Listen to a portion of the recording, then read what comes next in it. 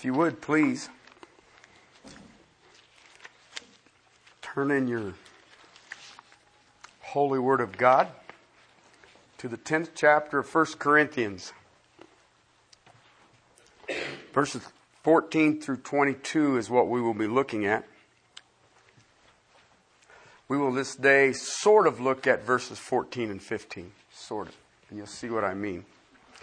While you're getting there, I will bring you up to date. Those of you who sent birthday cards to Bing Solomon have heaped up massive treasures in heaven. Bing has taken a drastic turn for the worse.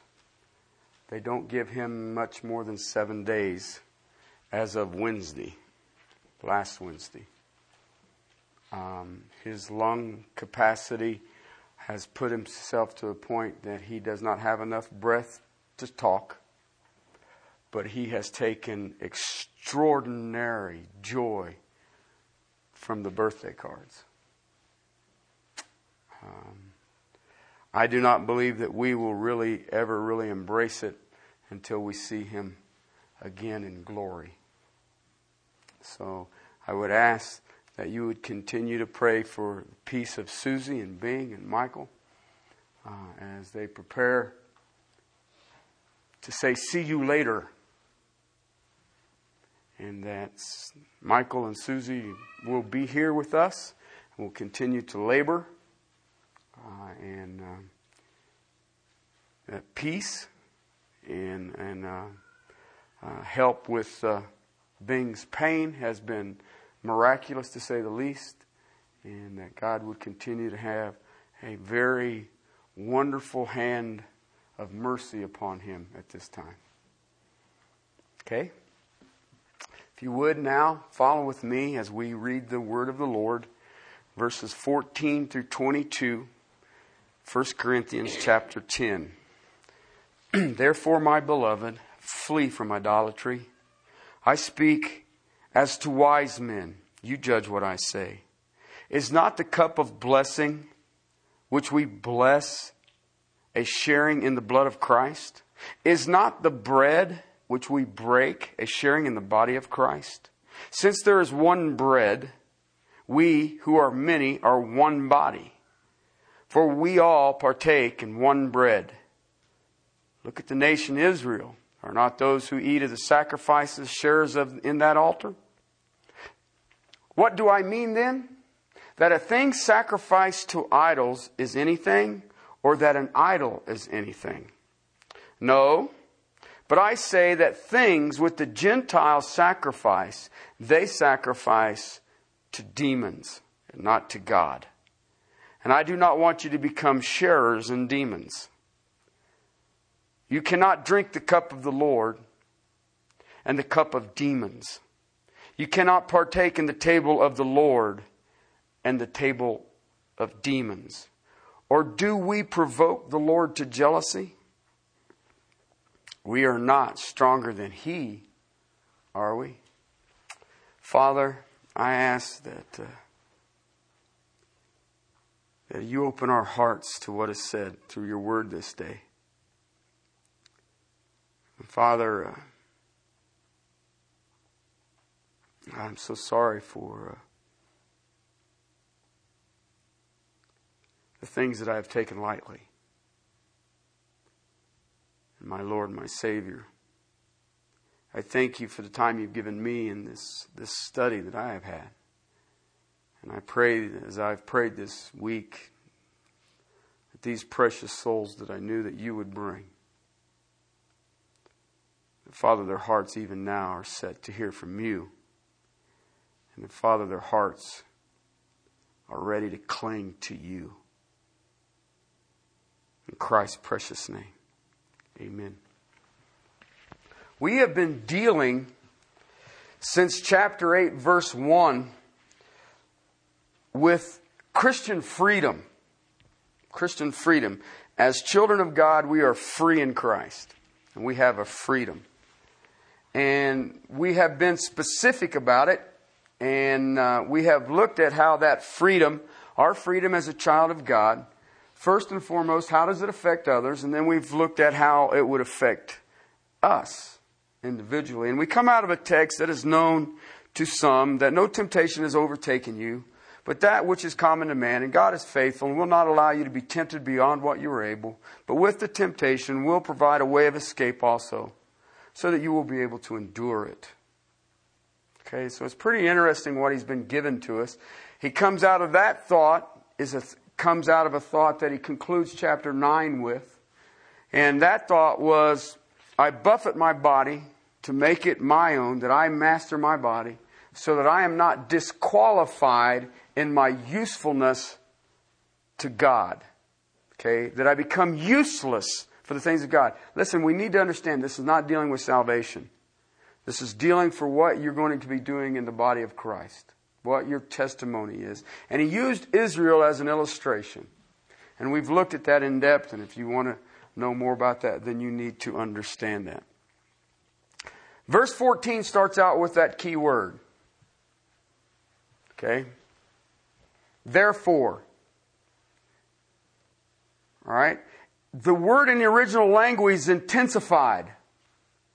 So Paul is almost screaming, therefore. It has to do with, let me explain this. Let me exclaim this. You need to pay attention in light of what I've said so far. You really, really, really need to hear this, is what Paul is saying. And it connects with what he's just said.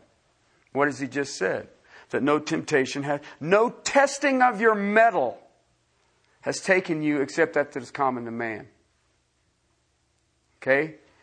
And the Corinthians, and we knew this, we've looked at this in chapter 8, that the Corinthians said an idol is nothing. And Paul affirmed it. An idol is nothing. Okay? Do you really believe that? We will see at the end of this message. Okay?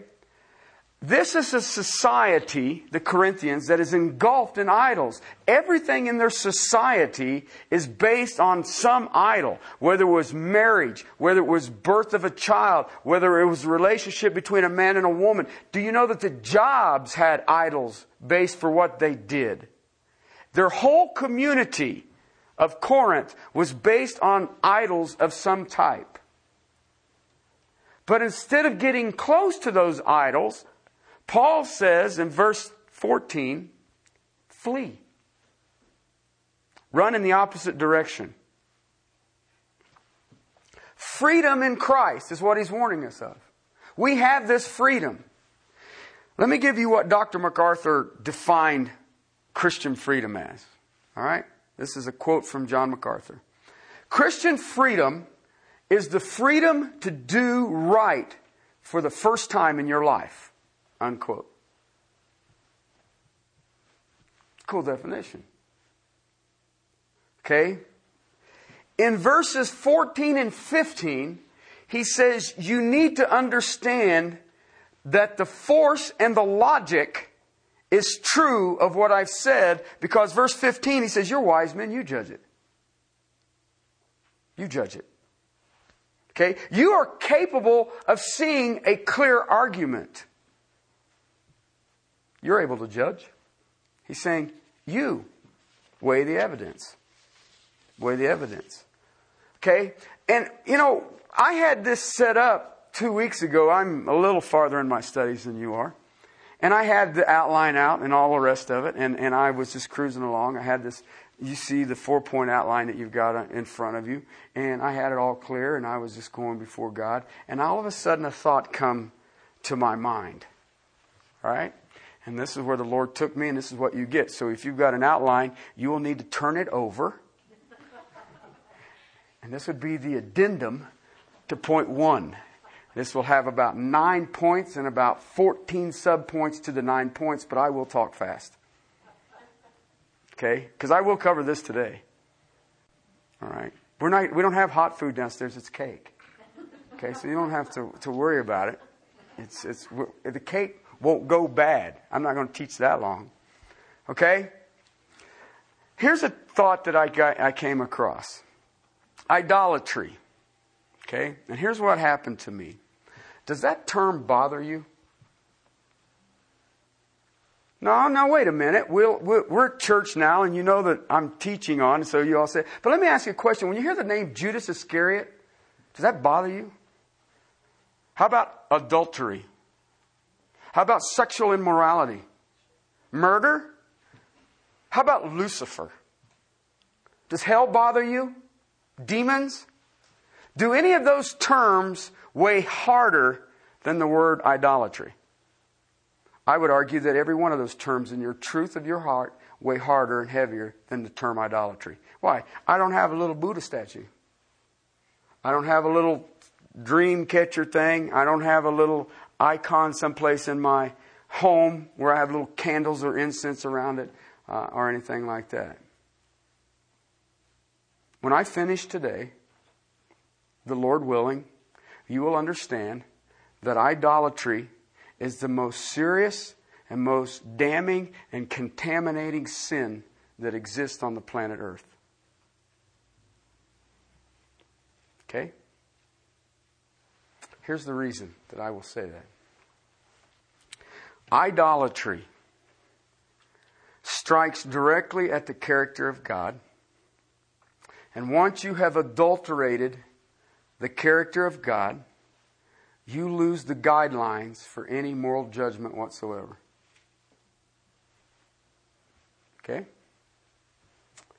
Everything in your life from that point on becomes crooked if you don't have a right perspective of who God is. And I guarantee you, even as small a group as it is in here this day, some of you have a wrong perspective on who God is. Okay? How important is idolatry? How many commandments are there? You know that the first 3 deal directly with idolatry? So, when I look at that, I see the beginning of everything. If I don't have a true perspective of who God is, then I've lost the rest. And it's important because the Bible has got an amazing amount of stuff dealing with it. Okay?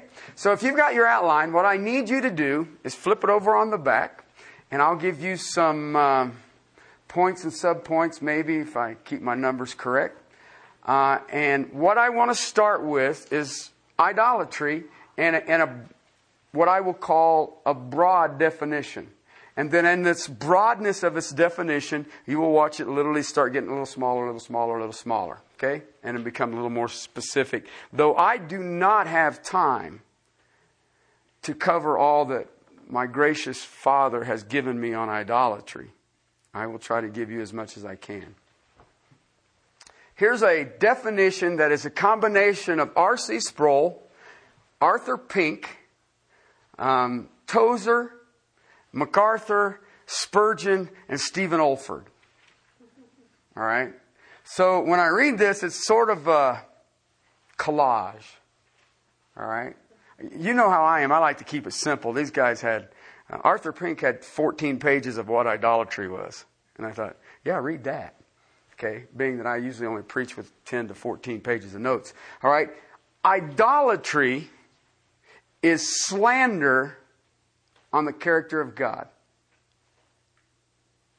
Okay? To use the English people's, idolatry is libel on God's character. It's slandering God and who He is. That's why I say this is the most fearful sin. Why? That is the heart of Satan. Did you know that? The heart of Satan is to slander God. But you know what's weirder than that? The system you exist in, that's its heart. That's its heart. So, idolatry would literally be at the heart of sin. And sin slanders God. An idolatrous heart assumes that God is other than He is. Okay? So your first understanding is the wrong view of God. Who is God? Here's what Tozer said. I quote, A God begotten in the shadows of a fallen heart will quite naturally be no true likeness of the true God. Unquote. All right? Idolatry isn't, when we think about idolatry, now maybe you guys don't, but when I thought about idolatry, I think about somebody with a robe on, some kind of robe, bowing down to a rock or a bush or a statue or a totem pole or something. Okay? Kneeling before some, I don't know, image. Okay? I've seen it with the holy tortilla. I've seen it with the divine, cheeseburger bun thing that had the image of Mary burned on it and things like this. And you think it's stupid the tortilla sold for $18,000 on eBay. Okay, so you can sit there and tell me that that's goofy, but I'm sitting there thinking, why can't I find a tortilla like that? Somebody give me 18 grand for a tortilla. I'm taking it. All right? We look at idolatry and we say, well, our society doesn't do that. We just don't do that. But any time that you assume God to be something that He is not, it is an unworthy view. It is an errant view of God. You've got to get a hold of that. All right? I can give you a good pattern of that. Most of you have studied this. Most of you have been through the book of Romans, either with my wife or with Tom. In Romans chapter 1, verse 21, it says this. For even though they knew God, okay, they had an understanding that there is a God, they did not honor Him as God or give thanks. They became futile in their speculations, and their foolish hearts were darkened. Verse 22, professing to be wise, what happens? They become fools. In that man-made wisdom of what they believe, verse 23 says, and they exchanged the glory of incorruptible God for an image in the form of corruptible man, of birds, four-footed animals, and crawling things. Okay? Man has always wanted to make God in his own image. Okay? Man wants to bring God down and make Him be like us. We want to turn God into what we are. Okay? Let me give you an illustration. What is the most popular name for the Son of God today? Jesus. It's Jesus. Okay? If you look at some of the Pentecostal, what I call the experiential people, if you listen to them pray, if you listen to them sing, if you listen to them, whatever they do, you will hear a repetition of Jesus, Jesus, Jesus this, Jesus that, Jesus this, Jesus that. Go listen to it. Some of you were with us a few weeks ago when we were praying for Bing. There was a young man who was there, and what was one of the most common phrases stated in his prayer? Jesus, Jesus, Jesus, Jesus, Jesus, Jesus. Listen to a lot of what I call the 7-11s today. 7 words, 11 times. Okay, that we sing. Okay? What is the name that you'll hear used? Jesus, Jesus, Jesus, Jesus. And it almost goes to a chant, but that's not really what they're doing. What they're trying to do, and what is the emphasis behind this, is that Jesus is your buddy. Jesus is your pal. We are trying to make Him human. Okay, now, I want you to remember this. Please hold on to this. All right? The name of the second person in the Trinity is this: the Lord Jesus Christ. Okay? Using Jesus isn't wrong. Okay? But important. please grab this. We don't make him our homie. Okay? He is not your pal. He's not your bro. Okay? When you do that, you are dragging him out of heaven and having him here with you. All right? You know what you just did? You stepped into idolatry. Why? You made him what he ain't. Oh, but preacher, he was 100% man and he was 100% God. Not anymore. He is only now 100% God. And he ain't your buddy. He is the Lord Jesus the Christ. He is God in form that you and I can grasp. But he will make us our friends. Absolutely. But it also says, he who abides in my word will be my friend. You can't just sit there and say, Jesus, Jesus, Jesus, Jesus, Jesus, and him be your buddy. The only way you can be a buddy with Christ is you dying to self, him rising in you, and you are now one in the unity of the Godhead. We reduce him like that. You no longer conceive of him as he is, as he should be, and he becomes an idol. And it's an idol that you can grasp. I know a person one time told me they had a picture of Jesus. You've all seen the one that I'm talking about. And it says that, and had it in his place where he prayed. And he says, I have that picture there so that, I can keep my focus on what you're doing. What'd you just do? You put him, who has no sin, who is seated at the right hand of God the Father, and you just put him in your closet. And now you are conceiving of him wrongly. I don't care if you got a picture or something that helps you remind it. I have a little ring on my finger, has crosses on it, little crosses on there. Okay, these are not icons. I know that when I look at that, I need to be in prayer for my 2 kids who are in college. And that's why I wear that, so I remember to pray for those yahoos. Okay? Let me give you another illustration of this. Of a wrong understanding of who God is. Okay, whenever in your life you fail to trust God, you stepped into idolatry. Oh, it's pretty harsh. No, it's not. 1 John. He that believes not makes God a liar. Let me ask you a question. Is God a liar? Then now you have just said something about him that is not true because you don't trust. And then you have slandered his character, and therefore you are in idolatry. Bummer, huh?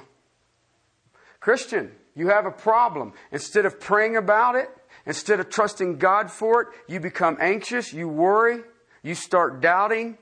You literally will start doubting God in your mind, and you will have a thought that will cross there that says, God, I am not sure you can do what you claim. That is idolatry. It's blasphemous too, but it is idolatry. The only reason that I can blaspheme God is because of idolatry. You have made God less than He is. You have made Him unworthy. A wrong view of the doctrine of the Holy Spirit is idolatry. He's not a magician. He does not bring testimony to Himself. He will always, always, always, always bring testimony of Jesus Christ. A wrong view of the essence of Christ. I shared with you what that is. Yes, 2,000 years ago in the land of Israel, Jesus Christ, a man, 100% as human as you and I, and yet 100% as God, walked on this planet. But He died a real physical death. And the resurrected Christ is not man. Because I don't want another one of these bodies at my resurrection. It is a body that has absolutely no capability of sin. And I will be like Him. So the Jesus Christ that you and I know this day is not 100% man. He's all God. Please understand that. So do I understand the essence of Christ? If I have a wrong understanding of the essence of Christ, it's idolatry. If I have a wrong understanding of the Father, okay? How many of here think that God is reactive? Okay, well, you'd all say, oh, I don't believe that. That goes down that line of open theism. Okay, really? Then why would you not seek His will in your prayer so you can pray His will? Instead of throwing up petitions and hoping that one of them will stick and He will react to it. Making God into something other than He is. So a Christian can be idolatrous, having either an inadequate theology. Basically, we don't know enough. And this is what drives me nuts in the church today. What are we teaching?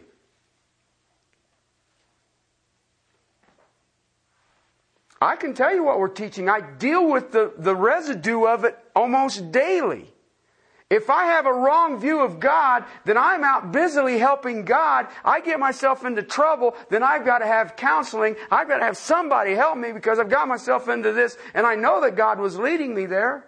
But do you know God? Do you understand God? Do you grasp who He truly is? And the only way you're going to do that is under good, solid biblical exposition and bowing in fervent prayer to your own study of Scripture.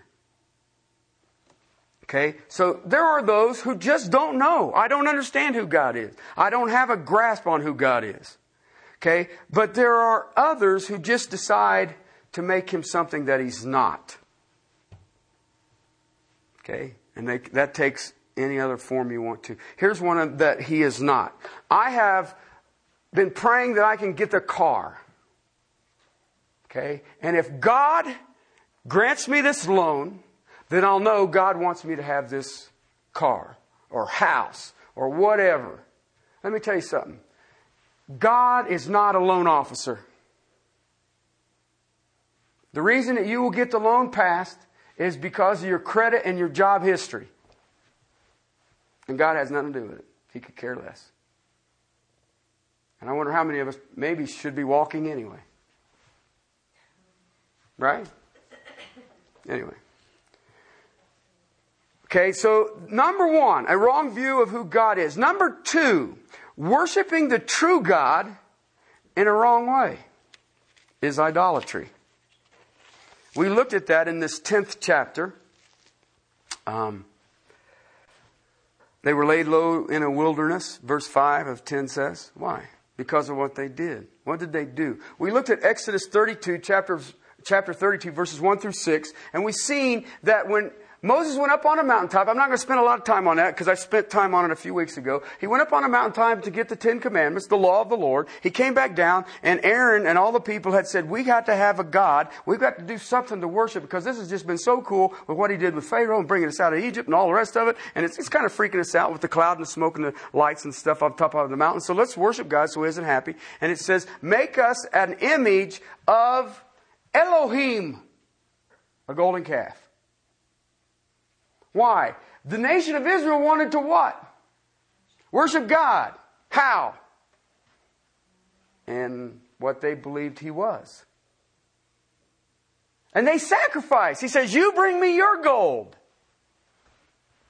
And they said, absolutely. I'm going to give it to you. And they gave it to him. And what did Aaron do? He made him a golden calf. And he said when he had finished the calf, that tomorrow we will have a feast unto Jehovah. They were worshiping the right God. Wrong way. How much of this is going on today? I received is what I'm trying to say, a survey from our convention. And our convention is classified as very conservative, isn't it? Sometimes. All right. And they were wanting to know some questions and what I seen in the denomination and what I seen in the convention and stuff like that. And they asked me some really dumb questions and I give them some really dumb answers. But at the bottom of it, it says, what is your position? Who are you? And what type of worship do you have? Contemporary, traditional, blended, or ultra-contemporary?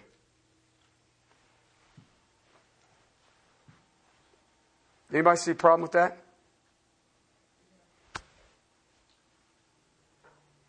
What'd you just say? I worship the true God my way. Okay? Worship the true God. Romans 12, 1 and 2 says, present yourself. How?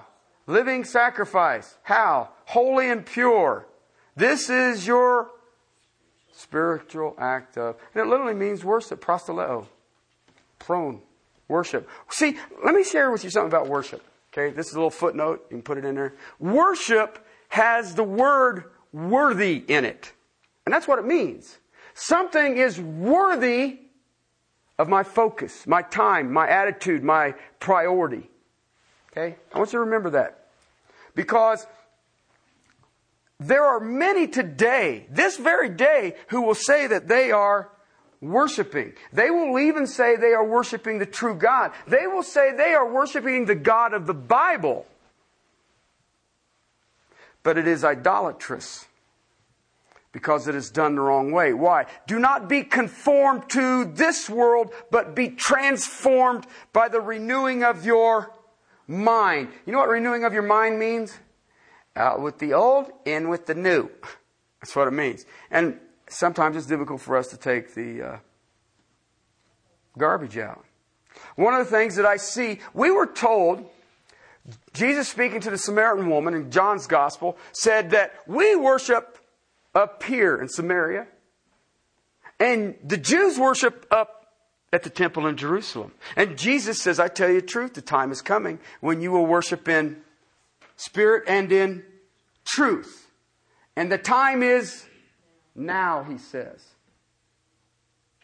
Okay? I see a lot of spirited worship. Okay? And I'm not even sure that most of the worship that you see going on today is extraordinarily spirited. They literally, I have seen some where literally the spirit, their emotions just flat out go nuts. And they will call it worship. And it has no truth to it. That's idolatry. Spiritual emotion. I grew up, we called it hocus pocus. Stand up, sit down, do this, read this, recite this, chant this. Sit down, stand up. Maybe light something. Do the 7-11. 7 words 11 times. As many times as you can. Wear them out. Let them get hyperventilated. They'll get lightheaded and the Spirit of God will really get on them. Okay? But instead of worshiping God, what they've done is substituted form instead of God. They have mindless kind of worship. They don't even hear what they're saying. They don't even think about what they're doing. Listen, there's all kinds of ways to worship the true God. Most of them are wrong because there is no truth. A molten image to represent the true God. Let me give you some text on this. Whole bunch of text. You guys may just want to write these down because I have a lot of text to cover. And the Psalm 106, 19 and 20 says this, speaking of Israel in the wilderness. They made a calf in Horeb and they worshipped a molten image. Okay? Did you know that God is not an ox? I just wanted to be clear about it in case, all right, he's not a cow. Okay? You know what they do? When you worship in the wrong way, do you know what you do? Verse 20 of Psalm 106 says, they exchanged their glory. Did you get that? Do you know what the glory of Israel is? God is their glory. And when they worship this calf, what did they do? They exchanged the glory. What did we look at in Romans 1? They exchanged the glory of the true God, incorruptible God, for what? Image of man. And for an image of an ox that eats grass. That's what the psalmist says. You exchange God for an animal that eats grass? Now we look at that today and we say, well, that's really cool. You know, them goofy Jews wandering around in the desert anyway. Okay? Let me ask you a question. Who is your glory? And what have you exchanged your glory for? Jesus is not a man. Do you turn him into one? I see it today in the church all over the place. Worship God mindless, no truth. You know what it is in that? Let me see if I can be specific about this. Okay, you will see a text that says, do not be led astray, I think it's 1 Peter, by sensual desires. Okay, what do you immediately hear that? What do you think of? Girls and boys, right? Sensual desires. What I see today in the church is sensual worship. Okay, now I need to make sure that you understand, I'm not talking about sexual worship. What I'm talking about, when you do not worship God out of truth, for whatever reason, you will worship Him on your senses. That is sensual worship. Okay? It is from my senses, what I feel. I felt His presence. Really? Everyone who felt His presence in the Bible were scared to death. And they just freaked out. Okay, listen, Old Testament and New Testament. So when you try to make Jesus your bud, what'd you just do? I mean, John in Revelations, and I'll deal with that in a minute, he's seen an angel, and what did he do? Pow! Hit the deck. Oh, worship. Get up, bonehead. You don't worship me. And that was just an angel. It's pure experience. It has no foundation. Therefore, you see sexual immorality in the church. You see divorce in the church. You see the isms in the church. Alcoholism, drugism, and all the isms that we get out there. Why? Because what is man doing? He is worshiping based on senses. Senses. Or, I see this, cold, dead, and formal. I call it the creed thing. Okay, where we recite the Apostles' Creed and done it all right. Basically, that is a form of Judaism that you've seen at the time of Christ. Sorry. Why? It's idolatry. It's idolatry. All right, so we've seen there is slanderous idolatry. There is the wrong way idolatry. Okay, but there is also worshiping of any image. Any image. Okay, there is a lot of scripture on this. I was floored, to be honest with you. I was like, whoa. There's a bunch of really well-known men who got really ticked off about this. Isaiah, Ezekiel, Jeremiah, Daniel. I mean, the psalmist, Joshua. They were, you guys have a problem with this, huh? In Isaiah chapter 44, discussing idols and their stupidity. I love this text because this is another one of a man like me, a very sarcastic person. Okay, and here's what he says. Okay, 9 and 10, he explains how these people build their idols. Okay, that's in 9 and 10 of 44. But in verse 15, he says this. Then it becomes something for a man to burn. So he takes one of them and he warms himself. And he also makes a fire to bake bread. He also makes a god and worships it. And he makes it a graven image. And he falls down before it. Half of it burns in the fire. And over this half he eats meat as he roasts a roast. And he is satisfied. He also warms himself and says, I am warm. I have seen the fire. Verse 17, but the rest of it, he makes into a god. His graven image, he falls down before it and worship. And he also prays to it and says, deliver me, for you are my God. Now, I got news for you. That there has got serious sarcasm in it. Because basically what he's saying is, this is stupid. He says, you got the same idol that you think will deliver you that you're eating with. And I mean, you're cooking your food with it. Okay? Don't ever I've got many more, but I don't want to spend that much time because I think I got 9 points and then I'm going to do the sub-points. All right? And I'm only at 3. All right? So don't ever substitute anything for God. Please. Please.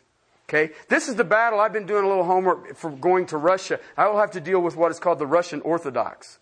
Okay, you have Russian Orthodox, you have Greek Orthodox, and then you have the Roman Catholics. They're all basically the same, but they hate each other. Okay? And I couldn't figure out why. And then I found out why.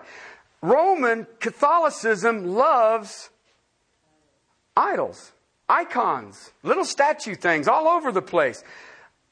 Greek and Russian Orthodox thinks they should all be broken. Okay? So, in case you're wondering, no images. All right? Fourthly, don't worship angels. The worship of angels is idolatry.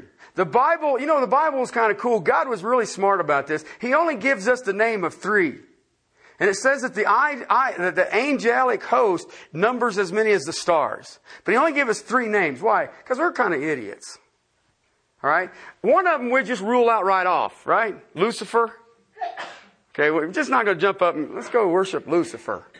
Okay? But we have 2 others. We have Michael and Gabriel. All right? And yet I see people who want to do this. Revelations, I shared with you, John bowed down before an angel and the angel said, get up. You do not worship me. We both, the angel and John, worship the Lamb of God.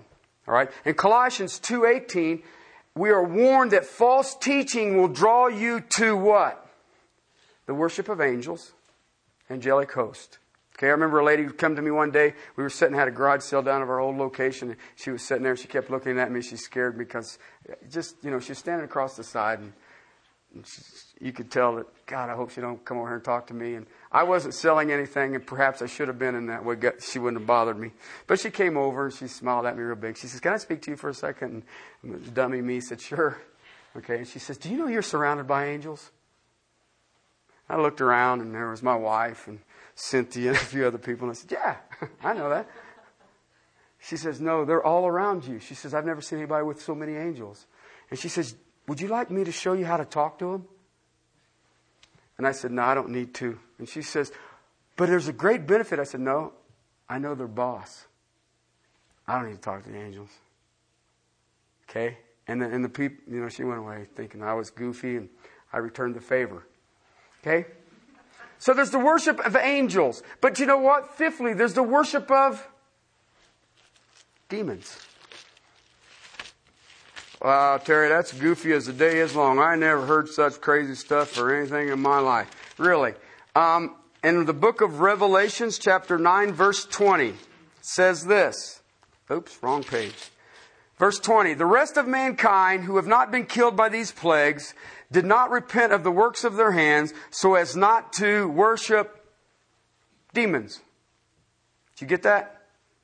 This is that 7-year tribulation. God is already starting to deal with it. And He says, with the work of their hands so as not to worship demons and the idols of gold and silver, of brass and stone, of wood, which can neither see, hear, nor walk. Okay? There's a time of tribulation where it grows with the worship of demons. Sixthly, the worshiping of dead men. Okay? In the Psalm 106, verse 28 says this, they joined themselves to Baal Peor. Okay? Israel decided to embrace Baal worship. All right? And they ate sacrifices offered to the dead. Part of Baal worship. Who is doing this? The guarders of the oracles of God are eating sacrifices offered to dead people. Dead people. Please let me tell you something. These are not rank amateurs who do not understand Scripture. Dead men. It's part of Baal worship. Israel did it. Do you know in St. Peter's Basilica in Rome, if you go in, it's if it wasn't so serious, it's hilarious. But there is a statue of St. Peter as you enter into the Basilica, the Church of Peter. And one of the phenomenons that has happened is that on his toe is worn off. You know why? People kissing it as they go by.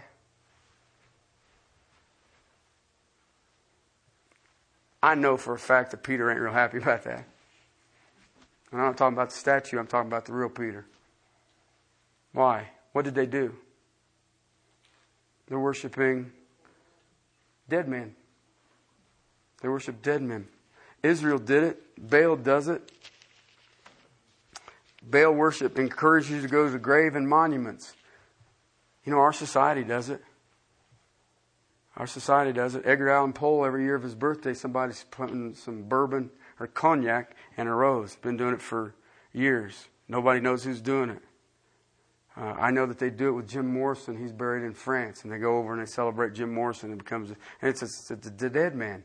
And here's the thing that's amazing about it. You and I were created for a reason. You were created to worship. You have inherent in you, in your gene pool, in your chromosomes, your DNA, is to worship. And guess what? I've never met a human being yet who doesn't. We worship all kinds of things. Okay? Seventhly, idolatry of the heart. Idolatry of the heart. You can look at your own heart in the light of Scripture this very moment. Okay? And I thought about this. I wrote this down as I was kind of cleaning up my notes for this morning's message. What if I asked each of you to take out a pencil and write down the idols that you struggle with? Do you have anyone here? Could you write something down that you struggle with? If you can't think of something that you struggle with that is an idol of your heart, ask your wife, your husband, or your children. I'm sure they'll enlighten you. Okay? Where do you worship? Where do you bow down? Listen, you were created to worship. Guess what? You will, and you're unrelenting in your worship. You will not stop. You love it. You eat it up. It is something that will possess you. It is something that will motivate you. It will control your attitudes. It will control your actions. It will control your thinking. It will control your quiet times. And it control everything about you because you want to, you desire, you are overwhelmingly wanting to worship.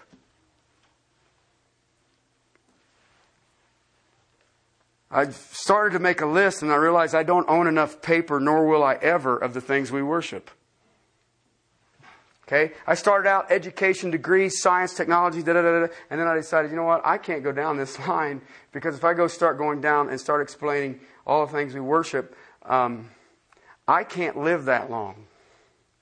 So I summarized it into 3 groups. You today, modern man who understands. Okay, 3 things that are idols in your hearts today. Humanism, materialism, sex. The gods of modern man fall into those 3. Humanism, materialism, sex. Okay? On humanism, this is what Billy Graham said, and I quote, "In God we trust is on our currency. Me first is on our hearts." Unquote. That's humanism. Humanism, I'd rather do it myself. I'd rather do it my way. I can handle it. It's my problem. I can solve my own mysteries. I can run my own world. That's humanism. That's an idol. That's self-sufficiency, you think, and yet you have begun to worship. You have bowed to an idol. Did you realize that as I love history, and I hate to sometimes to admit to that, but I do like history, but I've realized that in my life, I've never seen man really solve any problems. As I studied history, I've never seen man solve any problems. Okay? I remember right after I got out of high school, the big problem then was the population. We're going to blow up the world with too many people. And I read this article here, and I was thinking about this. Here's how my mind thinks, and this, you probably all walk out after you hear how I think. An article I was reading, it says there's a woman having a baby every 4th of a second. Okay? Every 4th of a second, a woman is having a baby. All I can think is we need to find her and stop her. I mean, you know. How well are we doing with stopping population? We're not. How did we do with war? Remember the war to end all wars? So what we did, we called them police actions. Okay? Oh, God, I'm so glad we solved war. Okay? But I didn't realize we had so many redneck cops. Do you see what I'm getting at? What have we solved? What treaty has ever stood? I mean, it used to be, don't eat this because this will kill you, but now we what? You better eat that because if you don't eat that, it's going to kill you. I don't get it. I don't really understand it. Man has never solved anything, and yet our humanism, the idol of humanism, thinks that we can solve what? Right? Materialism, I'm not going to spend a lot of time on it. That ain't tough. When I grew up, the big thing was to have a carpeted kitchen floor. That's what everybody wanted. Guess what? Now they want our old floor. To have a good kitchen, you need a wooden kitchen floor. Why? I don't know. It used to be, to really know you've arrived, you had a garage. I mean, you might have had a carport, and then you were something, but if you had a garage, you were really something. Then it was 2-car garage. Now it's 3-car garage, but you got to have a place to park your motorhome. What is that? It's materialism. So I don't have to deal with that one much. The next one is sex. Gee, many crickets. All the religions that you see in the city of Corinth had that basis, regardless of what it was. Okay? That's 50 A.D. Guess what? Song remains the same. Hasn't changed. All right? But I want to show you a text, and I dealt with this in the past, but I want to deal with it one more time. The book of Ezekiel. See, it's Jeremiah, Lamentations, Ezekiel, right? Yeah. Ezekiel chapter 14, and I want to share this with you because you're all going to be saying, well, you know, I'm all right, I can handle it. You know, I can. Remember what he said? Take heed, ye who think you can stand, lest you fall. Here's what he says, Ezekiel 14, beginning there. Some of the elders of Israel came to me and sat down before me, and the word of the Lord came to me, saying, Son of man, that would be Ezekiel, these men have set up their idols in their hearts. Who? Who?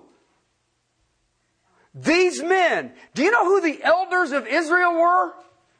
The spiritual leaders of the nation. Paul, saying goodbye to the Ephesian elders, gave this warning. He called the elders together and he says, guard yourselves, guard and shepherd the flock of Christ, for evil men will even from among you raise up savage wolves, not sparing the flock. From who? The spiritual leaders. He says they have set idols in their hearts. They didn't have images. They didn't have little statues all over the place. They didn't have gold and silver, but they had a heart. Look what he says here.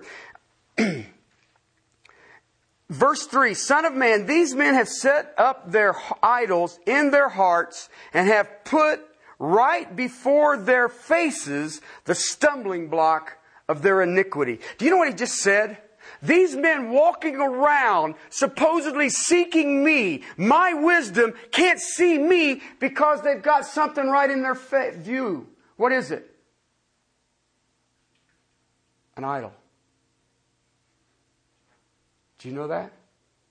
Have you ever sought God? Ever sought His will? Have you ever been passionate about it? Have you ever wept for the loss of a soul? Have you ever wept for, Lord, just give me the privilege for just this moment to worship You and realize that nothing really happened? You know why? Every time I try to look around the thing, all I see is it. I mean, it might be my education. It can be your wife. It can be your children. It can be your job. It can be a car. It can be a promotion. It can be an increase. It can be... I think about you and me and Karen are in the same boat. Doing your taxes. That is not an idol, but it is definitely something that gets between me and my God. Okay, why? When you're trying to put all that garbage together, what are you thinking about? All right, but it gets right there, and that's what he says here. They put it right before their faces, the stumbling block of iniquity. Should I be consulted by them at all? He's saying, you are coming to me, God, who only spoke existence into being, and you're bringing your idol first. James says, you do not have because you ask amiss, and you ask only for your own lust. Therefore, speak to them and tell them, thus says the Lord God, any man in the house of Israel who sets up an idol in his heart, puts right before his face the stumbling block of his iniquity, and then comes to the prophet, and I, the Lord, will be brought to give him an answer in a matter of the view of the multitude of his idols? You really expect me to talk to you? You really expect something from me? I am too busy getting my education to think about God. I am too busy making money. I am too busy trying to improve my career. I'm too busy being somebody. I am too busy with activities. I have too much recreation. I have too much sport. I have too much stuff to seek God. And you have an idol that is between you and God. So let me ask you a question today. You sang a song. You sang 2 songs. You know what the focus of the 2 songs were? Your worship. Your worship. One of your verses says, I'm coming back to the heart of worship. It's all about you. I shared with you guys when I was in Israel last year. I went up to the praying wall, the wailing wall. And you stick prayers in there. The Jews believe you stick a prayer, you write out a prayer and you stick it in there. As long as it's stuck in that crack, it's offered up to God. This is a holy place. I was there at high holy season of Purim, remembrance of Esther, the book of Esther.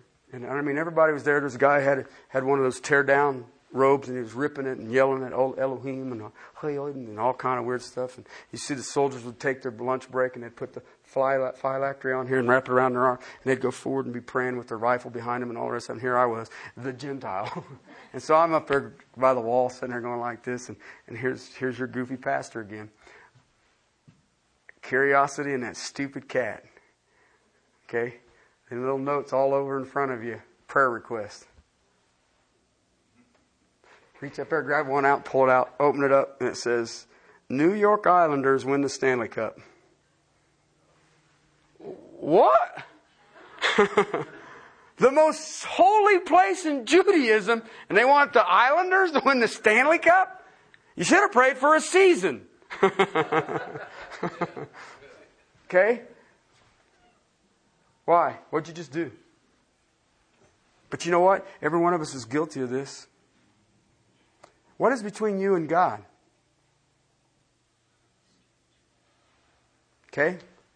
Eighthly, a thing of idolatry. Ephesians 5:5 says this. Interesting text. Phenomenal text, actually. If I can find it in my Bible. 5:5 says this. For this you know with certainty. Okay? Interesting statement. That no immoral, okay, commits sexual immorality, or impure person, or covetous man who is an idolater. Do you know coveting is idolatry? Worshipping material stuff. Temporal. Houses, cars, clothes, money. Bonds, stocks, 401ks, IRAs, whatever. Idle wanting what you don't have. Idolatry. Paul said, I have learned to be content with all things in whatever state I am in, whether with much or with little. Okay? Because you have this thing and it gets in front of you and God. Everything you start looking at, you start looking through your idol. Where does it start? It is in your heart. Here's another one. Philippians chapter 3. It's interesting. I'll need to explain this one to you a little bit. But Philippians chapter 3, it is the idol of lust. The idol of lust. And I'll show you how it works. Chapter 3, verses 18 and 19 says this. For many walk, of whom I often told you, and now tell you even weeping, that they are enemies of the cross of Christ. Okay? Whose end is destruction, whose God is their appetite, whose glory is their shame, who set their minds on the things of the earth. That is a comprehensive statement that says lust is an idol. Why? Lust drives me for the things of the earth. Lust, he uses, the King James translation, I wish Matt was up here, but finally he did take the nursery. It says here, whose God is their belly. Is their belly. And, people say, well, it means their appetite, but the picture of their belly seems to work. Why? What's driving it? Lust. It's lust. Whether it is, I am striving for shame, for glory, and it is to my shame. What is that? The pride of life. Lust of the eyes, lust of the flesh, pride of life. Just go through it. In our society today, food is an idol. Sex is an idol. TV is an idol. Movies can be an idol.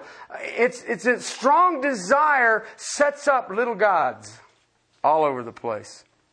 So what we have, that was number 8 and 9. 9 was lust. Okay, what we have is wrong understanding of who God is. Wrong worship of the true God. Images, angels, demons, dead men. Our hearts, covetous, and lust. What do I do about it? 1 Corinthians 10:14 says, flee. Why? I want you to think about this. I was teaching last Sunday night and I explained to the fullness of Christ is the church. Here's your options in your life today. Okay? You can be with the fellowship of the saints or you can be in the sewer. Okay? Paul says if you take too long in the sewer, what happens? You'll start worshiping idols. Why? What will be the foremost influence on your life? Ask yourself that this day. Do I have something between my view of God and what He's doing, and where did it come from? If we keep exposing ourselves to the sewer, to the influence of the world, the influence of the system, Paul's already said, take heed. You think you can stand. Okay? Why? Our world is no different than the Corinthian world. Absolutely no difference whatsoever. Verse 15 of Corinthians 10 says, Judge, you're wise. You look at it. You weigh the evidence. Look around you. Idolatry. Do you know how it affects you? Because see, when I started this message out, I asked you, when you think about idolatry, but then you think about murder and rape and incest and adultery, when you think about hell, Satan, demons and stuff like that, is idolatry that bad? Idolatry is the step that takes you to those places. You don't get there without idolatry. How does it work? He's back to the Old Testament. I'll tell you what, Ezekiel and Isaiah and Jeremiah really were ticked off about idolatry. And I do know that they were speaking for the Lord, i.e., God was really ticked off about idolatry. So in Ezekiel chapter 20, verse 7, it says this. I said to them, cast away each of you the detestable things of his eyes, and do not defile yourself with the idols of Egypt. I am the Lord your God. Okay? When you read that word defile, what do you think of? The word literally means pollute. I.e., your pastor comes up. Outside there, all you have is the sewer. The gods of Egypt, the gods of golf, the gods of humanism, the gods of sports, the gods of women, the gods of men, the gods of money, the gods of sex. That's all out there. Go down the line. I mean, all I've heard all week, there's nothing happening in the world about a bunch of actors getting little stupid statues. And who's going to get it? I don't care who gets it. Sorry. We even have a show now. The American Idol. And we think it's great. Whatever the idol, it only will defile you. It will only pollute you. It will interrupt righteousness. And it will in any man. And yet God graciously forgives. But it is still a sin against God. Alright? But I want you also to understand that your idol in your heart, wherever your idol is, if you have one today, it will also defile those who are around you. A person who worships at an idol tends to tear down everyone around them.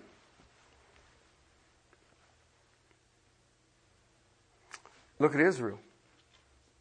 A very small group started with Baal worship. Ezekiel chapter 36, verse 16. Is that one? No, verse 18, I'm sorry. Therefore, I poured out my wrath on them for the blood which they had shed on this land, because they had defiled it. What was it? Their land, their place was defiled with their idols.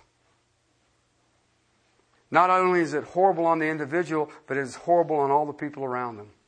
All who are in touch with that person who is into idolatry will be touched. And you can't. You know what's tragedy about idolatry? It can't help you. I don't care what it is. I don't care if it's humanism. I don't care if it's materialism. I don't care if it's sex. I don't care if it's big statues. I don't care if it's little statues. I don't care if it's education. I don't care if it's a job. I don't care if it's relatives. I don't care if it's loved ones. I don't care if it's... It doesn't matter. That idol can do nothing but defile you. Isaiah chapter 46. 46 verse 7 says this. Ooh, that won't work. I'll try this one. 46 verse 7. Here's what your idols do. According to Isaiah. They lift it up on their shoulder and they carry it. They set it in its place and it stands there. It does not move from its place. Though one may cry to it, it cannot answer. It cannot deliver him from his distress. Isaiah had it figured out, didn't he? Ezekiel 44 says this. But the Levites, see 44 verse 10. But the Levites, you know who the Levites are? Those are the people who take the nation of Israel into the presence of God. I'm thinking there. Okay, anyway. But the Levites who went far from me when Israel went astray, who went astray from me after their idols, shall bear the punishment for their iniquity. Do you see what the idol's going to do? It will only bring God's punishment upon you. In Isaiah 65, 65 beginning in verse 2, says this. I will spread out my hands all day long to this rebellious people who walk in their ways, which is not good, following after what? Their own thoughts. Where's the idol? It's in my heart. I'm following after my thoughts. A people who continually provoke me to my face. Have you ever thought about that? You have an idol in your heart. You're going to go to the presence of God and you're pushing your idol in front. And he says, you provoke me. Offering sacrifices in the gardens and burning incenses on bricks, who sit among graves. This is Baal worship. Graves and spend the night in secret places, who eat swine's flesh. That'd be bacon. Okay? And are both of unclean meat, is in a broth of unclean meat is in their pots. Who say, keep to yourself, do not come near me, for I am holier than you. Do you get that? You're putting the idol in the place of God. You're saying that the idol is holier than God. And it says this, and I think about this as a beautiful picture. These are smoke in my nostrils. Have you ever been around a campfire and you get the smoke in your face? What is your response? Joy, joy. Right? What do you want to do? It makes your eyes and you want to slap the fire. You take your idol up before God, all you're doing is throwing smoke in His face.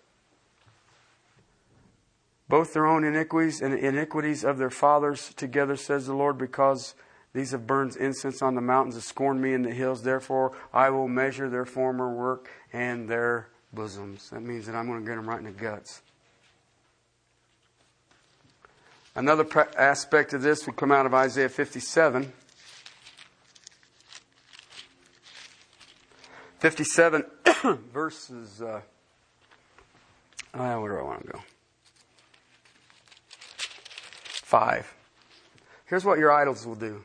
Who inflame yourselves among the oaks, under the luxuriant tree, who slaughter the children in the ravines and under the clefts of the crags. Let me explain to you what's going on. He's saying that you, with your idols, it will become inflaming to you. It will set you on fire. It will become a passion to you. Here he's talking about the worship of Moloch. Moloch in the spring had the fertility ritual festival for Moloch. You know how they celebrated that one? Newborn babies were stuck in leather bags. The tops were bound tight and they were thrown over cliffs and watched them bounce off the ravines. And they were doing it as unto God. Tell me it won't drive you nuts. That is not normal. That is insane. And it says your idols will only drive you insane. It's uncontrollable passion. Jeremiah chapter 50. Didn't realize there was so much about this, did you? A drought on her waters, and they will be dried up for the land of idols. And they are mad over idols. He says, I'm going to cause the ground to dry up. He says, you ain't going to get no water no more. You don't need no more. Why? You're a defilement. Okay? That was Jeremiah 50:38. What's God's attitude? Deuteronomy 7:25 makes a statement. We have a lot going on in the homosexual community here in Colorado and around our nation. And we Christians like to jump up and say, homosexuality is what? It's an abomination to God. Right? You know what 7:25 says? Idols are an abomination to God. Interesting concept, huh? 16 of Deuteronomy, verse 22 says, I hate idols. That's what God says.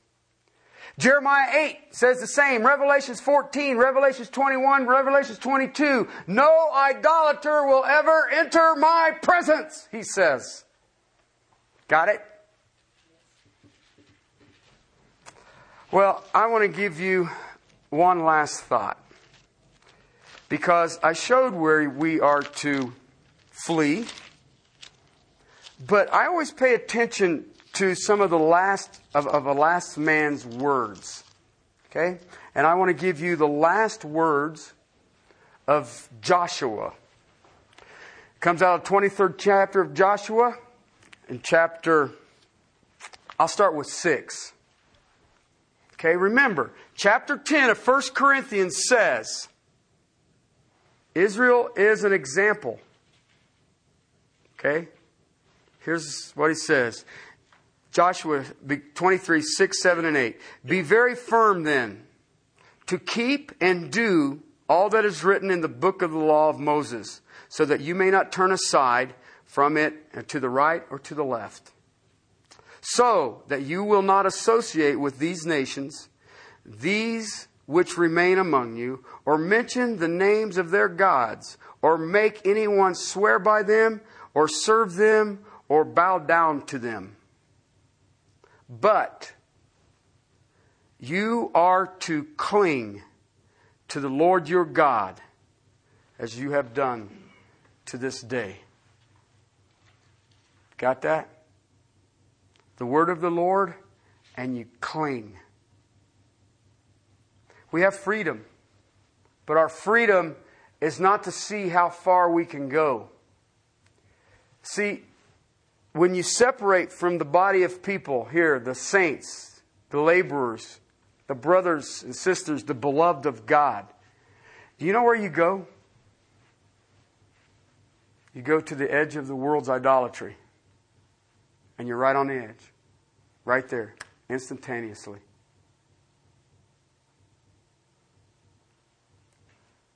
And you might need to be careful that you don't fall. And there's times you may have to just flat out flee. But the key is, will I cling? Remember what 14 and 15, 1 Corinthians 10 says. You judge. You're wise. Okay?